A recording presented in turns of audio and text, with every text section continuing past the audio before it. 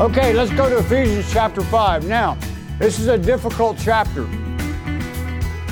Yes, because a lot of people have trouble, they misinterpret what God is saying in Ephesians chapter 5. It can get sticky.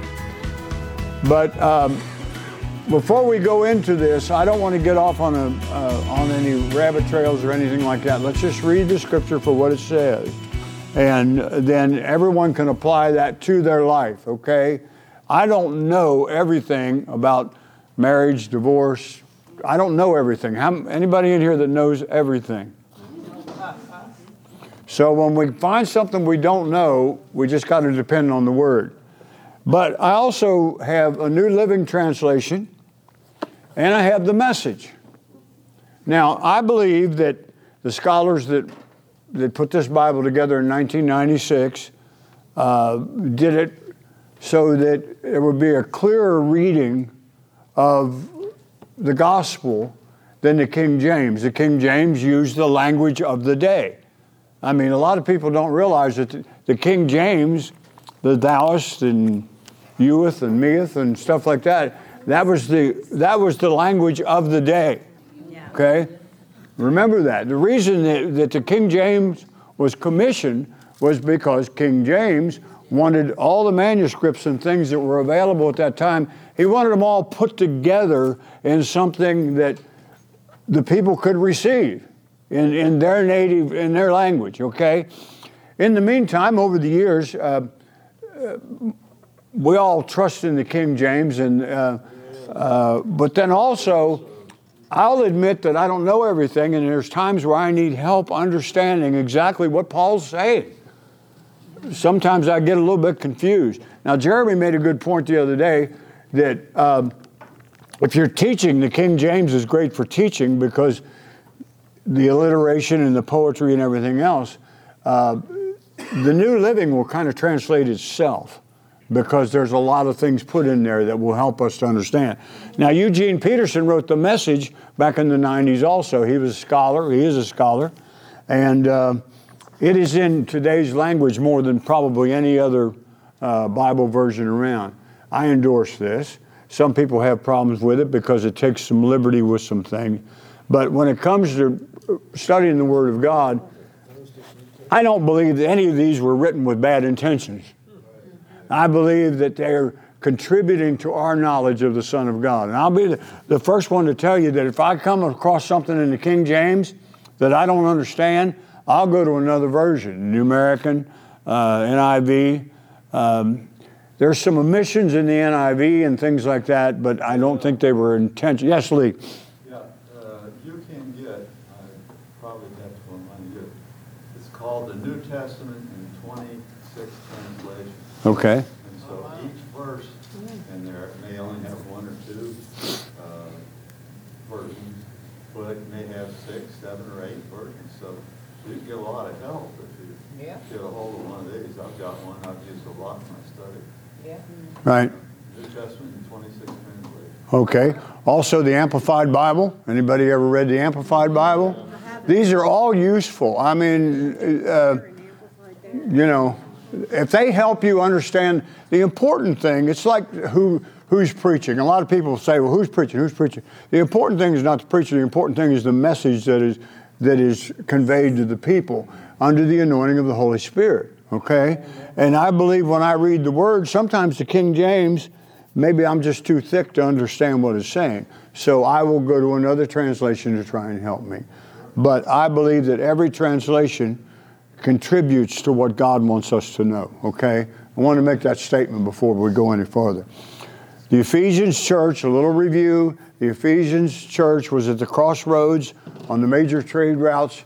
That is where the statue to Diana and Artemis and all of them were there, so it was a crossroads with many different doctrines. Another thing that's very important to remember when you study Paul's epistles, they were intended to be sent to relatively new churches. Okay? The letter to Ephesus was written about 63 AD. So, that was only like 30 years after the Lord ascended. So, you got to remember that a lot of this, and I shared in the past couple of weeks, they didn't know how to behave. It's just like nowadays when somebody gets saved, we have people come through the soup kitchen, and Dan works with people, and different ones of you. They have to be taught how to behave. Yes. And we assume that the people that Paul was writing to got all this stuff, that they understood it. But that's why Paul was very stern in some of his teaching, especially with the Corinthian church. And the letter to Ephesus was not a correctional letter. He didn't send it out to correct people. He sent it out to edify people. The first 3 chapters deal with what he's done for us, who he is. The last 3 chapters deal with our response and how we should respond to what Paul wants the church to know. So always remember that we have the luxury of history on our side, because we can look back over 2,000 years of church history and we can see how things worked out or didn't work out, or how things came along. The people that Paul's writing to here, they were pretty much novices at this stuff. It's like when Paulus goes to Pakistan and the Taliban guy comes, that's why they say, you got to preach the gospel. Amen. Because the gospel is what converts people, okay? Amen. All right? So remember that the Ephesians church was a very important church, and this letter was not intended solamente, that's Spanish, not intended only for the Ephesians church, but to be spread among all the churches that were around there, because it's a very important letter that teaches about the love of God. Let's go to verse 1. This is how we are to respond to what God has done for us. It says, "Be ye therefore followers of God as dear children." Okay? "And walk in love, as Christ himself has also loved us, and has given himself for us an offering." When he hung on the cross of Calvary, he became the offering. The offering for what? The offering for our sin. He was a perfect sacrifice, the perfect offering. He put himself in the position of sacrifice. And because of that, it said it was a sweet-smelling savor, or a wonderful aroma in God's nostrils. Jesus said, "I don't do anything that the Father doesn't tell me to do." So we got to remember that he had a will also. And he willfully, purposely went to the cross. Don't ever believe that he didn't have the willpower to resist it. That's right.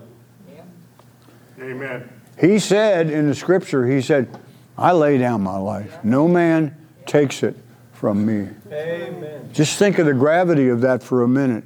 He said, "I'm laying it down. I'm becoming the sacrificial lamb." You know what they had to go through in the Old Testament sometimes for the sacrifices and things? It was a bloody mess, and there were so many requirements and so many ways that you had to do things, and the lamb could not be have one blemish on it, and I mean there was just so many things involved. But he said, "I came to fulfill the scriptures, not to do away with them, to fulfill the law." What he did on the cross was take all that sacrificial stuff that they had to do. See, man always is trying to appease God. They try to appease all the pagan sacrifices, Elijah on Mount Carmel and things like that. It's built into man to make God happy. But you got to make the right God happy, and you got to worship the right God. And so he brought all those sacrifices, all those bulls and everything that was killed, and he brought it into one place. One place. And that one place was Calvary. Mm-hmm. He brought it all together. And so in that one act of the cross, where he voluntarily laid his life down, he said, "There's no more any need to do all this stuff, because I'm the perfect sacrifice." Amen. Scripture says that all the blood that was spilled could never take away the sin. That's why it's called the New Covenant. He said, "This is the new covenant written in my blood." Amen. Yeah. Amen. How many of you ever studied what the priest had to do with the sacrifice? He had to do this, he had to do that, and it was like a baseball player giving signs and stuff. They had to, giving certain signals and things. It was all so complicated. And that was religion. Amen. And we see the same thing today in modern times. We see religion getting real complicated again. But it all goes back to that one perfect sacrifice, and that's what he did on Calvary.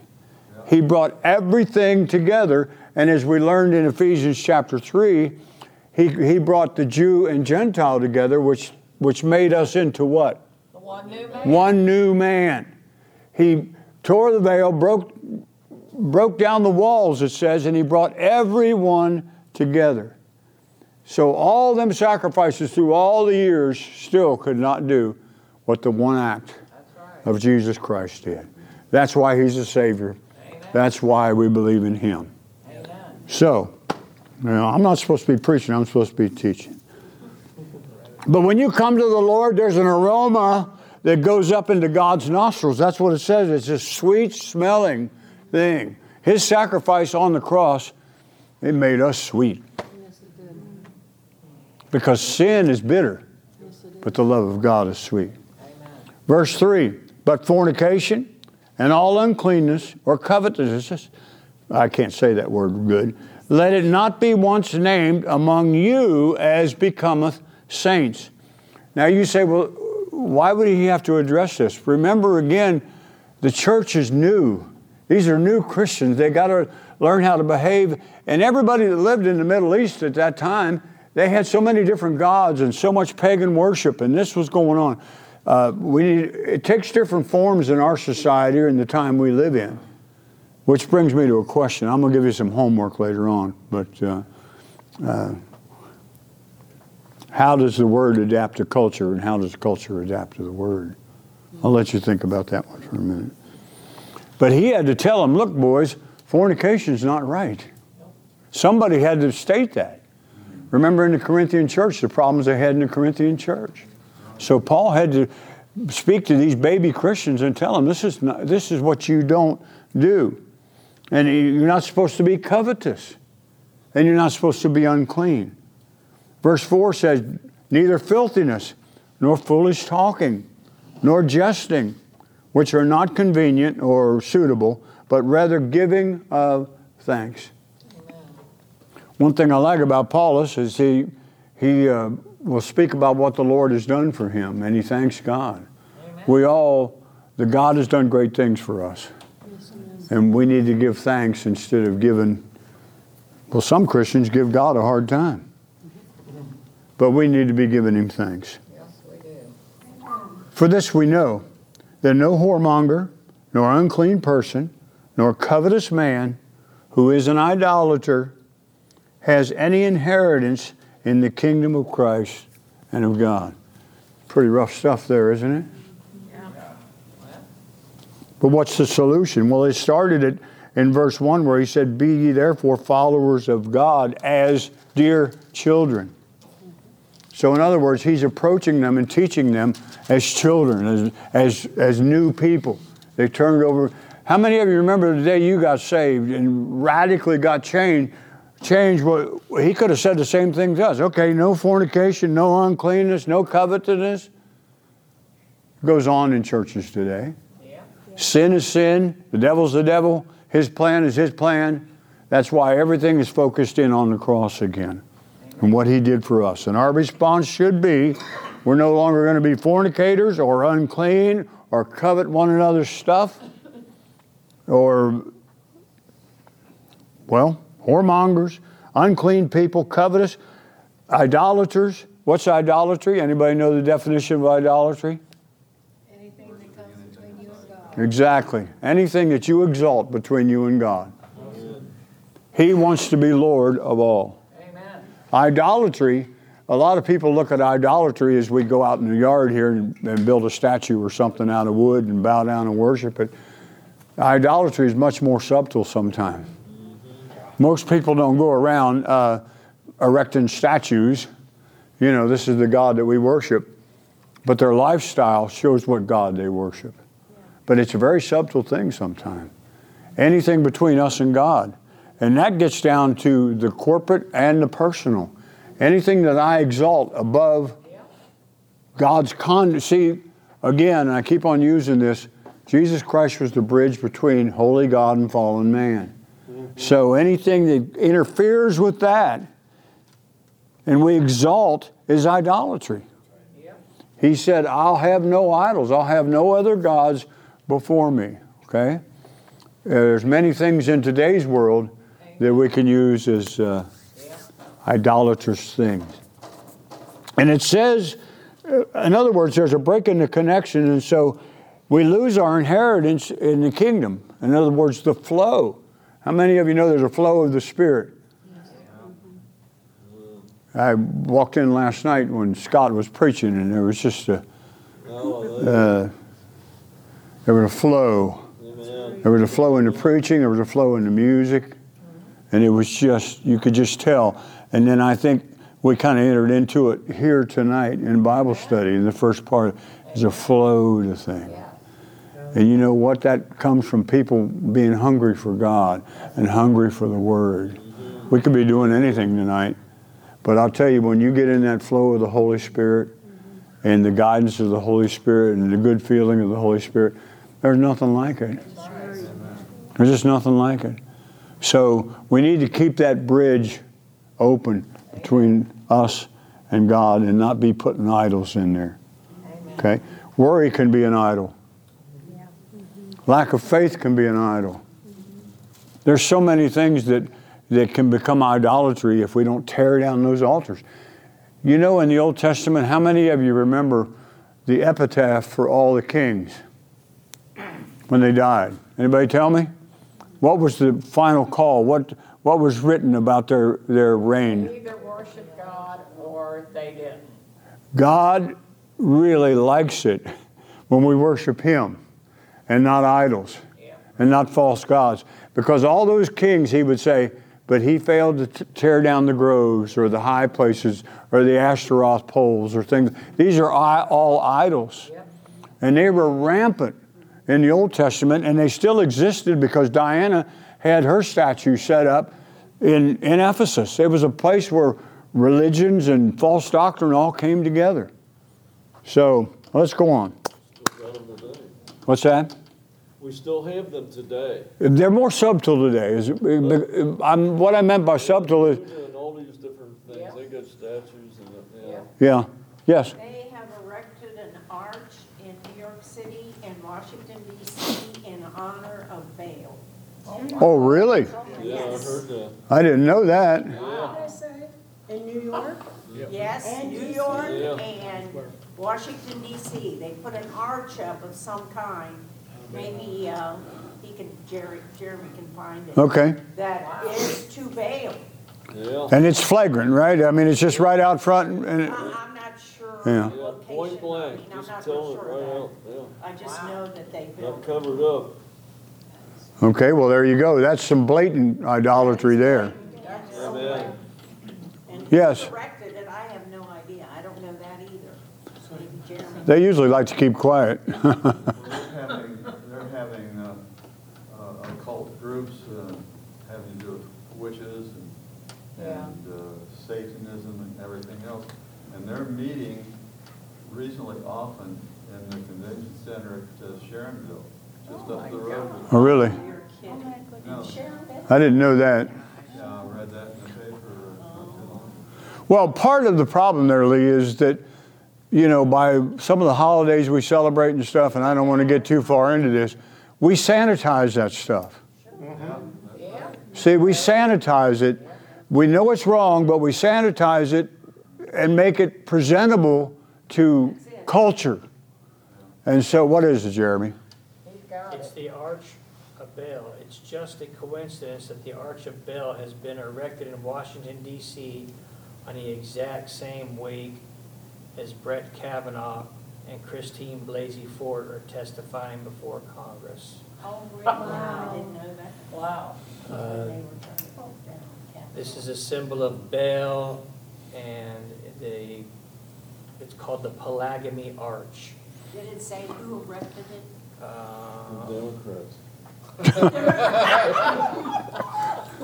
Because it just says the Arch of Palmyra. Well, that was a city. Wasn't that a city in ancient Greek, Palmyra or Palmyra? Palmyra. Well, look that up too if you get a chance and see what, because I think that was a Greek city or something like that. Maybe. Say it was in New York City too, or is it just talking about Washington? I just saw the Washington one come up. I heard it was in. She's got Might be Yeah, I one heard of you yours. working on it too. Times Square. Times Square in Washington, D.C. It's right out Okay. where everybody. Well, somebody find what Palmyra, I think it was an ancient city. Yes, Linda. There is a store in Old Milford called Enchanted Moments. Oh, yeah. And on the outside, it looks like a cute little gift shop. And my granddaughter and I went in there, and the hairs on the back of my neck stood up. Wow. And when I got in there, my granddaughter was in the back room looking at this polished rocks. And I looked around and I went into another room and it was all these bins full of the poultice things that they mix these. Potion. Oh, For spells. Yeah. And the classroom was there teaching the class the spells. yeah, right. Then I went in the front, and on this podium was this beautifully ornamented leather spell book carved, and all these things, how to do this witchcraft in this thing. It trains up witches, and it's right down in Milford. Well, you'd never know it from the outside. No. it's That's what I very mean by seductive. subtle, yeah. Very seductive. Well, And- again, they want to clean it up so that it's presentable to our advanced culture is what it is. They But, did the same thing with abortion. yeah, It's a choice, not a life. right. Well, Legal aliens. well, down on Burnett Avenue at the abortion clinic, Yeah. when you stand there outside, it looks like a perfectly innocent place. I mean, you would never know what takes place within those walls down there. And we knew it because we used to go down there every Friday and stand there and picket the place. Got arrested down Oh, I picketed all over down there. I knew there. someone went to jail. And that's the same street that Demonstrating. Blessed Assurance was written on. Right. Well, here's the thing. It's all witchcraft. It's all still witchcraft. It's just clean. We've just cleaned it up. Did anybody find Palmyra? Yeah, Syria, Karen's got it pulled up, It's in Syria. and they have the Temple of Baal there. They have a temple of Beryl in there. Well, here we go now. It's like an investigative reporters here. Yeah, she's got the, Yes. Pastor, I feel very strongly urged to say, do not be afraid of this stuff. No. Power over this stuff. Amen. What He that's in us is stronger than any of this. Amen. I believe We win. Blood of Jesus, yes. And I know a lot about this stuff, Mm-hmm. and it is not to be feared. No, I don't It can be fear. conquered. Amen. Go and conquer this evil thing, but there will be a temptation to fear this, and we need to resist that. Yep. Amen. Because greater is He that's in me. Amen. spend time every day praying in the Spirit. That's I right. think it's good to know so that we can tell our young people, because they're the ones that are impressed by this. And if we don't, it's good for us to know these things, so that we can pass it on to our younger generation, because they, a lot of times don't know that, and they see something and they're in awe of and they're drawn into this, so. Yeah. Well, drugs, it's all witchcraft. Everything's witchcraft. There's nothing new under the sun, except we got a dressed up version of it, is what it is. It's, Well, we'll go by the word, right? that's right. That's right. One of the words used to describe witchcraft is pharmakia, from which we get the Yeah. word pharmacy. Yeah. Mm-hmm. Exactly. Exactly. Yeah. I believe God gives people the knowledge to invent medicines and things like that. But at the same time, and I got to be careful what I say here, but there's more prescription junkies than there are illegal junkies. Yeah. You're right. Particularly today. So again, you've cleaned something up to make it presentable, but it's just as addicting as anything else. Right. So you got to be real careful, you know. I mean, you just got to be. Any of you that go to, well, Lee's a doctor, and we got nurses in here, Chris and Rosalie. Who else was a nurse? Linda. Anybody else? You know, there's a lot of funny stuff that goes around, you know, when you're in there. You're a nurse too? No, I want to say something. Go ahead. Okay. I remember about, I think 2-3 years ago, I went to the family doctor, and you were talking about the prescriptions and medicine, so related to that, I said, I feel tired all the time. It was related to when still I do a lot of work at night here and day there. I'm connected with missionary teams and the teams on the field, and I teach and preach from out of my office at home. And he said, well, he prescribed me a tablet. Well, I said, maybe it is just, I never tried anything before, so I got it from the pharmacy, and I took it, and it drove me crazy, you know? Yeah, it's like I'm like a numb, or I don't know. It was like a dizzy, something like that. Yeah. And he said you have to take it every day, you know? Well, 3-4 days I took it, and I had a bad experience. Yeah. I said I feel like I'm dead or something. I'm not like a person like before, you know? And God spoke to me. God rebuked me. He said, I mean, you now you are going to rely on medicines, you know, and on this, you know, what about me, your faith, all that, you know? I grabbed that medicine and threw out of the window. I said, I don't need this anymore. I don't want to be slave to the medicine or this and that, you know. And next time I went to the doctor, he said, what about how's the progress? I said, don't write me any medicine anymore, okay? You know, I don't want it, you know. Look, here's the thing. Yeah.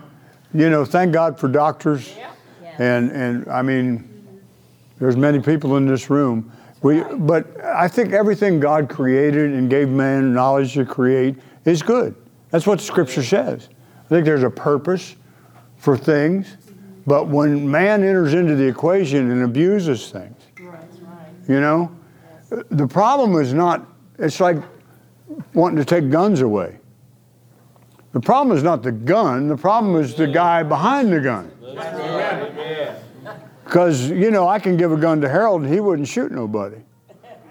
I don't think.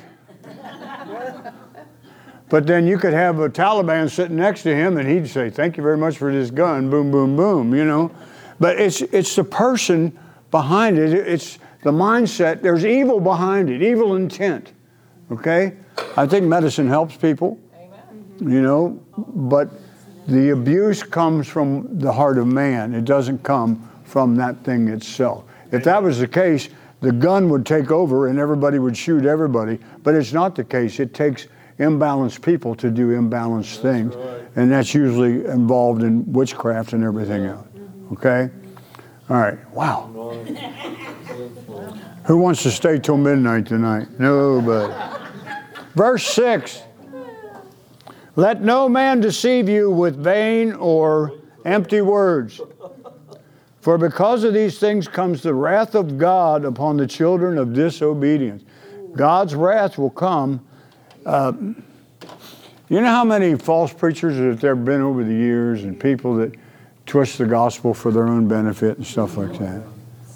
What did Jesus say when he said, you'll hear about, go over here, it's over there, but don't go, because you got to trust in the word that I'm giving. There'll be many false Christs. You know, there's people in the earth today. I saw this one guy, he called himself Jesus Christ. Man, he got people that worship him and stuff like that. And they lead a lot of people astray. How many of you remember the Jim Jones thing?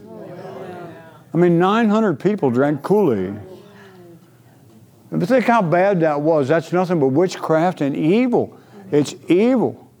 Manipulation. Yeah, total manipulation. Manipulation's witchcraft. Exactly. And it has even turned itself into a saying nowadays that we use about people about, well, they've been drinking too much Kool-Aid or something like that. We don't mean it in that way, but that's exactly what happened to them. Yeah. That Kool-Aid that with poison in it became a symbol of believing in the wrong things. And they were tricked by vain words that came out of his mouth. He was an antichrist spirit. Yes. Oh, yeah. Okay. Yeah, that is something. Yeah, and Matthew, Jesus, the disciples asked Jesus, and they said, tell us, he said, when you come at the end of the days, what's gonna be the worst thing? And he said, verse 4, he said, take heed that no man deceive you. That's the first thing that Jesus said about the end days. Amen. Deceivers. Deceivers, yeah. Yeah. Yeah. Well, I've said before, even in our church, don't worship the worship. See, when man will always worship something. And that's where idolatry comes in. Amen. Do you know the most well-intentioned people, we don't worship the worship. We worship the one that causes us to worship. See, that's where you got to separate things. You got to keep things on an even keel. Some people worship their church. It's good to love your church, but you can't work. Who's behind all this? It's Him. It's Christ. He's behind everything. And when we separate Him from what we're doing, then it's no longer Christianity. It's some weird form of some type of pagan government or something is what it is. You can't... see, a story loses its power. This loses its power without the story behind it. And so people think that they can worship anything nowadays, and you can't. There's only one God. He said, I'll have no other gods before me. Amen. And so, you know, you can have the biggest church in the world, but if Jesus Christ isn't Lord and preeminent in what's going on there, then you got something going on, but I don't know what it is that's going on. And so we have to be careful of all that stuff. You know why they built statues and things? Because they were impressive. They had the ancient 7 wonders of the world. They were all impressive, but they were dedicated to some false. See, people look at size and they look at this and they think it must be God. When we first moved to Mexico, when I first started going in the 80s, you know what they would do when we would build a small church? They'd make fun of it. The religious people would make fun of it. And the reason that they would do that is because we would get like a church like ours that wanted to build a building, and Paulus knows it from Pakistan. You might get a lot that's 30 by 60. You get a bunch of guys, volunteers and girls, and you go out there and you lay block and you build a church. And then you wait because you don't have the money for stucco or to put a roof on, so you put a tent, a lona over the top of it, and you have church in there, and the dogs are laying around and everything else. And the religious people will come to you and they'll say, well, you got a really small God. And that started happening to us down there because they could point to their cathedrals and their gold and their silver on the altar, and that was God to them. Yeah. That's why, and I was raised Catholic. I got no beef with the Catholic Church, but if you look around the world, they would incorporate some of the customs of the people into Catholicism, and they could teach that bigger is always better. And that's what the Muslims do. It's just a different way of doing it. Bigger is better, because you got this crummy little building there with no tile on the floor and everything else. And so that's witchcraft again, because people equate bigness with God. And it's not that way. If it was, He wouldn't have humbled Himself and came to the cross and made a sacrifice for everybody. He thought it not robbery to leave what He had. Right. Heaven's the prettiest place you can go, I would say. Amen. And he humbled Himself even to the cross. Yes, He did. And so we live in an age today where big is interpreted as it must be God. But don't be fooled. Right. Don't be fooled. He had 12 disciples, and one of them was no good. So, I mean, God wants things to grow because there's growth with God. But, you know, witchcraft will point to everything that's shiny and sparkly. That's why they make all these movies like they make them and everything. Yeah, it gets your attention. Yes, Rickster. But also, nothing's free in witchcraft. What's that? Nothing's free. That's true. So if you get anything out of it, it's going to cost you. Yeah. That's right. Yep. Because nothing's free. Wow. And whatever you do get into it, you're always going to get 3 times back destruction. So if I cast a spell on you, you suffer, but I suffer 3 times more. So just to make somebody else suffer, I got to suffer 3 times more. Because the evil has to come through you. Yeah. Well, on the adverse or reverse side, we are conduits of the Holy Spirit, talking about that flow of the Holy Spirit. So I know you were involved in some things. Some of us were. So the evil, you were the speaker, and you were the cursor. So that evil had to come through you, just as the Holy Spirit has to come through us, through preaching and sharing of the Word. Well, it's the law. You reap what you sow. Yeah. Yeah. So, and what's funny is in witchcraft, they know this. They know this, that, you know, whatever they put upon somebody else, they're going to receive worse. That's just part of the game. But they will suffer to make you suffer. Okay. Talk Wow. about unforgiveness. Well, we didn't even get down to the controversial stuff tonight. Thank God, I wasn't ready to dig into that tonight. Yeah, we're good there. You know, that's all the Second World War was about, was just witchcraft and evil Amen. and things like that. Baal. Baal. Yep. Yep. Okay, well, we better stop. It's time. We'll go back to Ephesians 5 next week. Bear with me. I enjoy these discussions because another reason we do this is because some people never get to speak. And they got a forum to ask questions and speak in here. Okay? All right. Prayer Friday night at 6. Church on Sunday.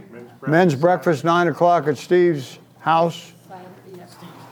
Anything else going on? Remember, Paulus will be back with us on January 5th, and he'll be sharing about his December trip to Pakistan.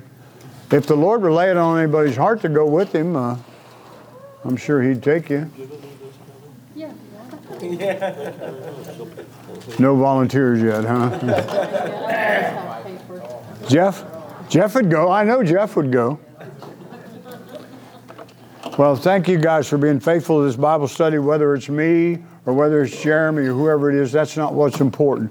What's important is the Word of God. The Bible says, study to show yourself approved. So you won't be ashamed, you know. And when you stand up in front of somebody, they can ask some penetrating questions, you know. So I don't always get it right, but I realize the responsibility of what we're doing here. So, you know, I don't want to be ashamed of the things that I tell you. And this is where we go for that. We didn't even have to go to a simpler version. Amen. The Lord bless and keep you. The Lord make his face to shine upon you and be gracious to you. The Lord lift up his countenance upon you and give you peace.